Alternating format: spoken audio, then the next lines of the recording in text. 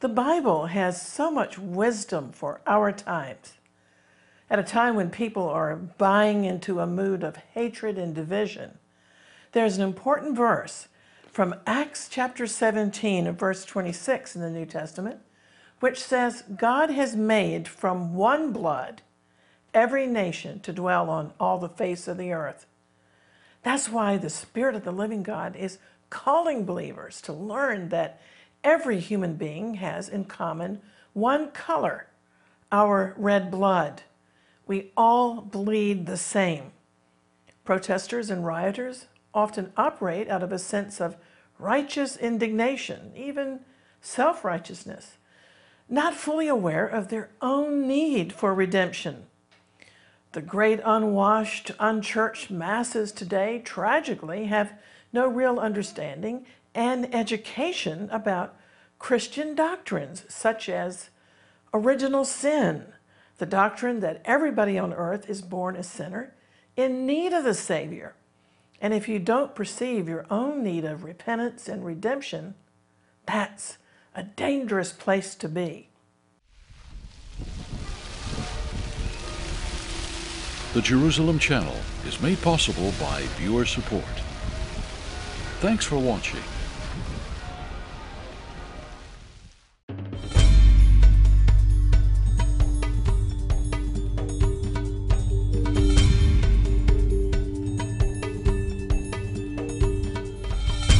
Shalom, I'm Christine Darg. We're living through a clash of civilizations between those who actively believe in the Bible and those who oppose this Word of God. Suddenly, because societies can be so easily manipulated through mass media, we can go overnight from maintaining social distancing to mass street protest, all crowded together, demanding social justice. Nowhere in the history of ethics are we told to create more justice by committing injustices. There is such a thing as righteous anger, but lawlessness and anarchy must never pass for righteous anger. You cannot disguise love with lawlessness. You can't disguise justice with thievery. In my more than 40 years of ministry, I've never witnessed such mass insanity as is going on right now, when people are literally calling evil good and good evil. But 1 Corinthians 1:25 says that what appears to be foolishness concerning God and the Bible is actually much wiser than human wisdom. American society in particular, where so many intercessors are praying and believing for a third great spiritual awakening, is being manipulated with the language of victimization and virtue signaling. In fact, virtue signaling is a lie, because the Bible says not one of us is virtuous. No, not one. Only the Lord, our healer, is the virtuous one. And when we give our hearts to the Lord, then we can be responsible, virtuous human beings. Some of my favorite churches are perfectly integrated because we are forgiven individuals. We're one in Messiah. We've learned that God redeemed us and paid the same price for each of us with the precious blood of his son, Jesus. Yeshua is his Hebrew name. Many intercessors are fervently praying and believing that America will repent and lead the world in a third great awakening. And that's why I believe there's so much spiritual warfare, plus the fact that we're also witnessing the birth pains, the beginning of sorrows that Jesus said would lead up to his glorious second coming. But dark forces are trying to pit Americans against one another, and then for discontent to spread overseas to other nations. The world just desperately needs the balance of what the Bible teaches, that we are one human race with different levels of skin pigmentation. That's all.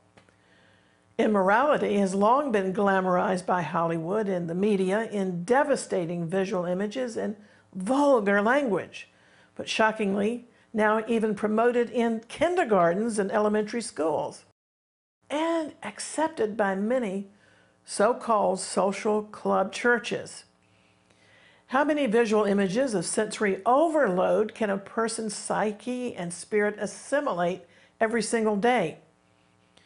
We've been through it all and seen it all. Every calamity, cyclone, catastrophe, massacre, mass murder, plane crash, earthquake, tsunami, suicide bomb that happens around the world shows up in our news feed, paraded before our eyes and ears.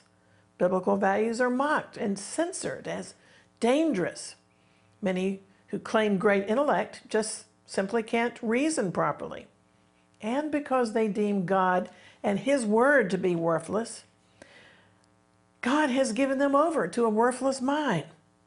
But the world desperately needs God's wisdom more than ever. We also need to develop a biblical worldview in order to be able to absorb all the news and information that's thrown at us constantly without us falling into fear or despair. Jesus responded wisely when a crowd described to him a local atrocity. A group of Galileans had been killed while worshiping in the temple, killed by the Roman governor. But Jesus said to them, "Do you suppose that these Galileans were greater sinners than all other Galileans because they suffered this fate? I tell you no," he said, "but unless you repent, you will all likewise perish." Or, Jesus added, "Do you suppose that 18 persons who were killed when a tower collapsed in Siloam were worse culprits than all the men who live in Jerusalem?" He said, "I tell you no, but unless you repent, you will all likewise perish."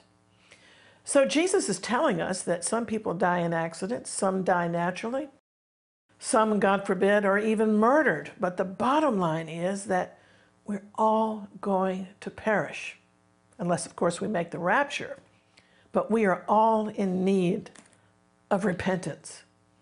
That's what we all have in common: the need to repent and return to God, the need for atonement, the desperate need we have of the Savior. Recently, the mayor of New York dispersed a crowd of Orthodox Jewish mourners, warning them not to violate his social distancing rules or they would be arrested. Yet many local and state leaders were silent and didn't lift a finger when rioters and looters overran the streets of America. The Bible, in the meantime, has all the answers about what's going on prophetically. Did you know that despite great technological progress, history is nevertheless in decline? We're not advancing morally upward towards a utopia, but society is marching downward toward a short but satanic dystopia that will be dictated by a ruthless world dictator, whom the Bible calls the Antichrist. And only the intervention of the rescue of Jesus will save our planet. We don't need to agonize, for example, about climate change, because the Bible predicts King Messiah will renovate this earth when he returns. But nevertheless, history has been moving ever since the fall of Adam towards its culmination. There has also been a parallel universe in which the kingdom of God has been built through the ages. Redeemed individuals have been added to God's invisible kingdom in the midst of much ongoing spiritual warfare in the nations. Charles Darwin's book, The Descent of Man, speculated whether man was descended from some pre-existing form. And while I don't subscribe to Darwinism and the theory of evolution, it can truly be said that man has descended from his original creation. People never will truly ascend unless we are regenerated and born again. When we're born again by the Holy Spirit and by the washing of the blood of the Lamb of God and by the washing of this Word, then we do ascend upward to the Father. Otherwise, unregenerate mankind keeps descending from the fall, having begun in the image of God, but having sunk into sin that will ultimately degenerate into the very depths of rebellion during the time prophesied in the book of Revelation called the Great Tribulation. Romans 1:28 explains it well, because mankind did not like to retain God in their knowledge. So God gave them over to a reprobate mind. Now, the word reprobate here means depraved, unprincipled, shameless. When God gives a society or a nation over to a reprobate mind, then this shameless society loses the ability to judge with right judgment. Shameless societies invent and worship their own gods. Jesus said his return would be as in the days of Noah and the days of Lot, Abraham's nephew, who lived in a place called Sodom, which you know is synonymous with sin. As the time of the Lord's return draws nearer, it seems that people have less and less wisdom. And I've noticed a growing, what shall I call it, but insanity, unreasonable behavior and decisions. People are calling evil good and good evil. You know the kinds of things I'm talking about and how distressing it is to maintain personal peace in such a growing and traumatic world. But Jesus bequeathed to his followers not only his peace, but also his presence and his wisdom for us to be able to navigate these troublesome times. The Bible says, in all of your getting, get wisdom. Over in Proverbs 4:7, it says, though it costs all you have, get wisdom and understanding. The Authorized Version, King James, says, wisdom is the principal thing, therefore get wisdom. So as we see the world unraveling, it's high time to seek God with all of our hearts, to repent, to return to God, and to examine ourselves. Give ourselves a spiritual checkup to be sure that we are actually walking in the faith, because the days are evil, divisive, and deceitful. As a matter of fact, the Apostle Paul exhorts us in 2 Corinthians 13, verse 5, to examine yourselves to see whether you're still in the faith. Test yourselves to see if your faith is, in fact, genuine. Don't you realize, Paul asks, that you're people in whom Jesus the Messiah lives? Or could it be that you're failing the test? Well, critics were always challenging the Apostle Paul's authority and credentials. So at the close of this letter, he challenged the Corinthians to verify and check up their own faith. After all, the Corinthians had been idolaters before they embraced the Lord. So Paul asked them to examine themselves to see if they had really renounced all idols and debauchery, and if they were truly putting their trust in the Lord alone. You see, it is possible to hold on to an insincere or superficial faith. And so Paul wished them to examine carefully their motives and character and fruit.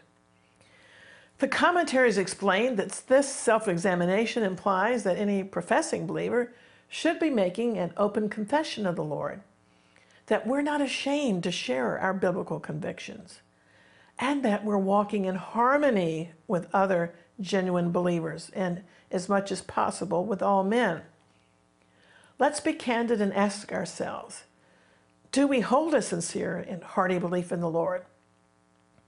If the Spirit of the Lord is in us, we'll be conscious of daily communion with the Lord.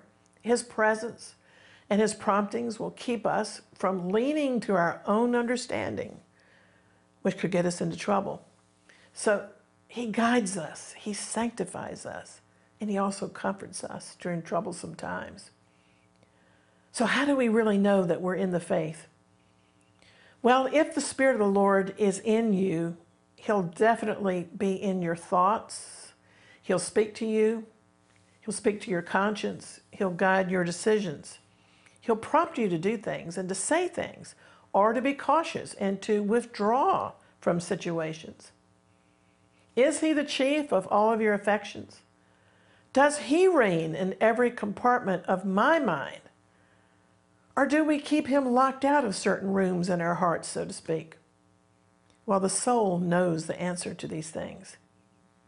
And what is the terrible alternative? Well, Paul said the alternative is to be a reprobate, rejected and cast away by God.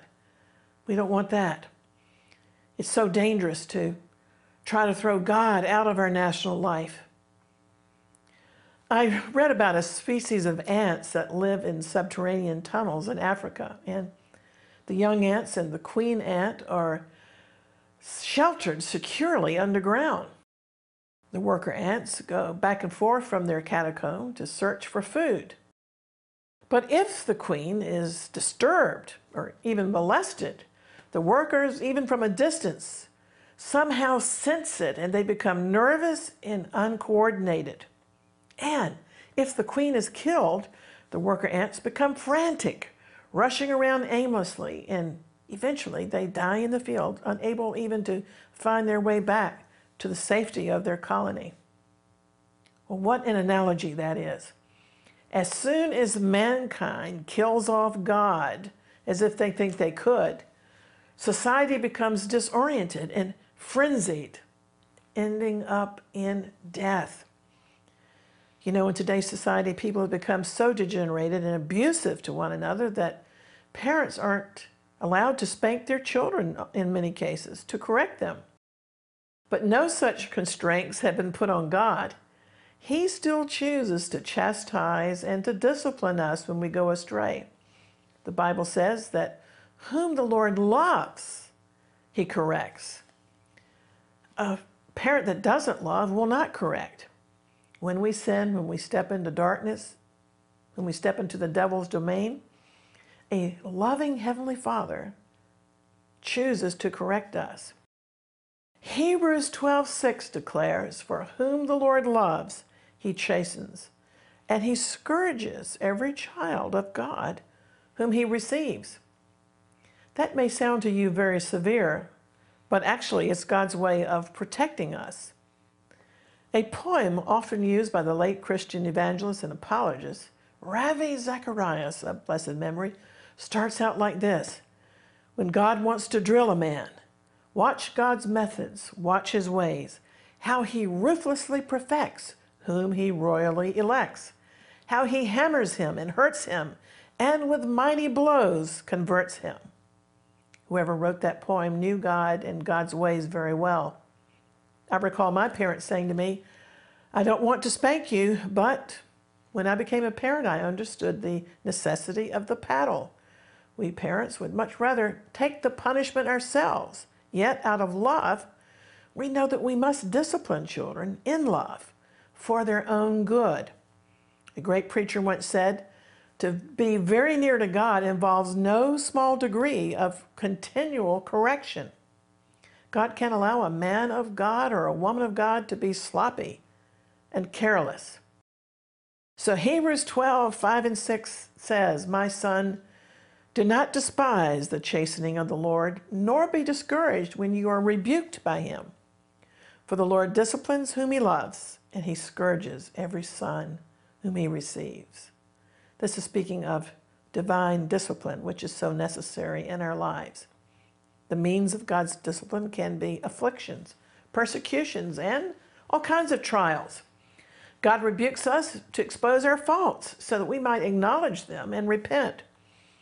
This happened to King David when he was boldly rebuked by the prophet Nathan for stealing another man's wife.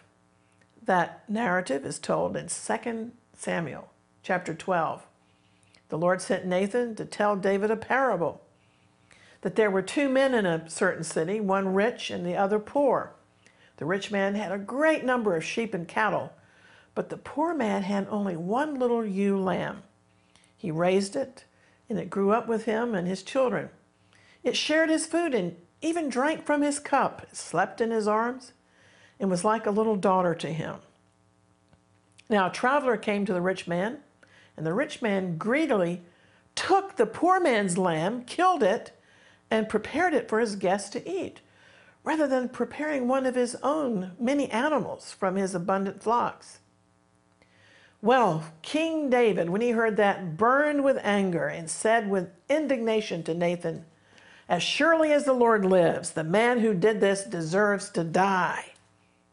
Then Nathan boldly said to David, "You are the man." How stunned David was, but he acknowledged his sin, even though tragically there would be consequences. Because Nathan prophesied, "The Lord, the God of Israel says, I anointed you king over Israel, and I delivered you from the hand of Saul. I gave your master's house to you and all of his wives. I gave you the house of Israel and Judah. And if that was not enough, I would have given you more. Why then have you despised the command of the Lord by doing evil in his sight? You took the wife of Uriah the Hittite and had him put to the sword. Now, therefore, the sword will never depart from your house." So God greatly disciplined David, but trials, as in the case of Job in the Bible, are not always sent by God himself. Satan can be the agent of our troubles. Even though such persecutions are permitted to test us and to refine us, they're permitted by God.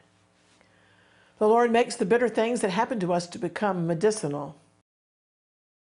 Now today, I want to share a word of personal testimony because the world is in such turmoil with bitter hatred and so much racism being stirred up once again. By God's grace, calling, and leadings, I've spent some of the most productive years of my ministry in the Middle East, Africa, and Asia, far away from the culture of my birth. And one of the emphases of my ministry is found in 2 Corinthians chapter 5. I love these verses, 14 to 15. It says, "For Messiah's love compels us, because we're convinced that one died for us. So from now on, we regard no one according to the flesh. God reconciled us to himself through Messiah and gave us the ministry of reconciliation." That God was reconciling the world to himself in Messiah, not counting men's trespasses against them. And he has committed to us the message of reconciliation. Therefore, we are ambassadors for Messiah, as though God were making his appeal through us. We implore you on behalf of Messiah, be reconciled to God, because God made him who knew no sin, Jesus, to be sin on our behalf, so that in him we might become the righteousness of God. Amen. When I was a young child, through being taught the Bible by my parents, God gave me a special love for the Jewish people, the people of the book. Through visions and many spirit-led experiences in the Holy Land, God also gave me a supernatural love for the Jews' half-brothers, the Arabs. And I've been busy working amongst them as a minister of reconciliation through preaching and Bible teachings, explaining God's eternal purposes for Israel, the nations, and the church. The Jerusalem Channel has a worldwide audience and teaches about Israel, the church, and the nations. We also hold many prayer tour conferences in Israel.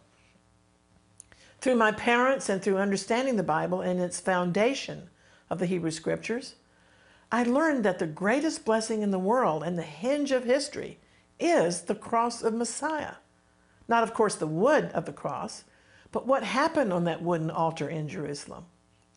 You see, the cross cancels the sentence of death against sinners, and it even cancels sicknesses if we will believe in all of the power available in the atonement. Somebody wrote to me this week urgently asking me to pray because they said a bunch of witches were again going to hurl curses against believers. But I answered what I've said many times, that long ago I took on the mindset of one of my mentors, Reinhard Bonnke of blessed memory, that the blood of Jesus was not shed in vain, and that the curse undeserved cannot alight. That's Proverbs 26:2. And another translation simply says, a curse without a cause will not come.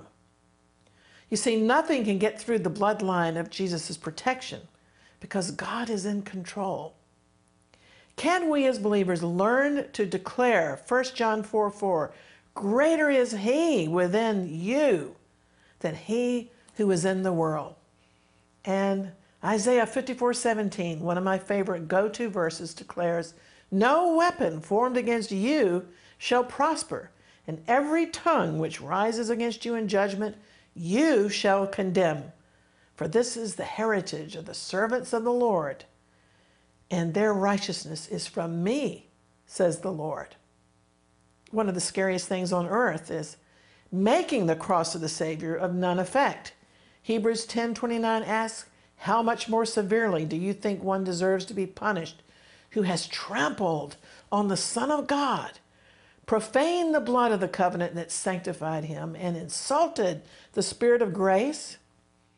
You know, Scripture says that the rapture, the great snatch, our gathering together unto the Lord must come first.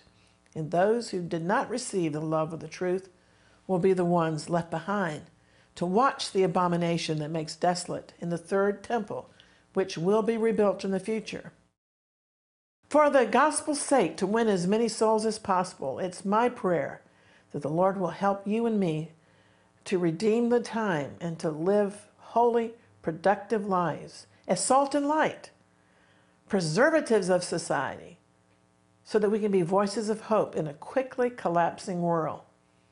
So urgently, I must encourage you now to put your faith and trust in the Lord, the world's only Savior, while there's time.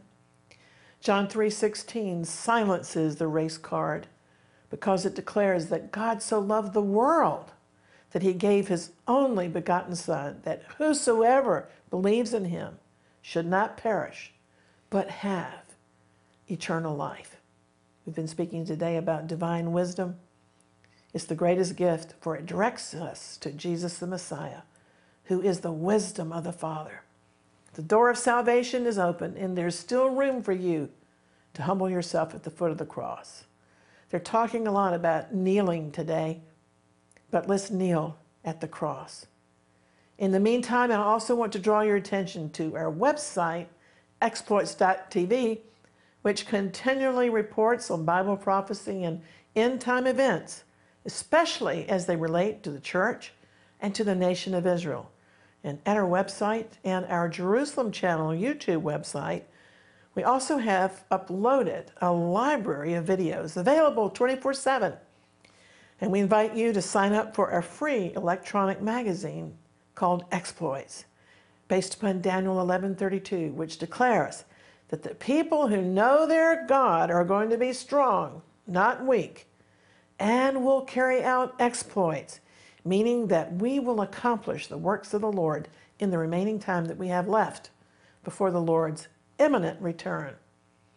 We can stay in touch through your phones and tablets with our free Jerusalem Channel app. And if you have any questions, feel free to contact me on the social media. And so until next time, you know me, I'll always be contending for the faith and praying earnestly for the peace of Jerusalem. I'm Christine Darg. Shalom and Maranatha.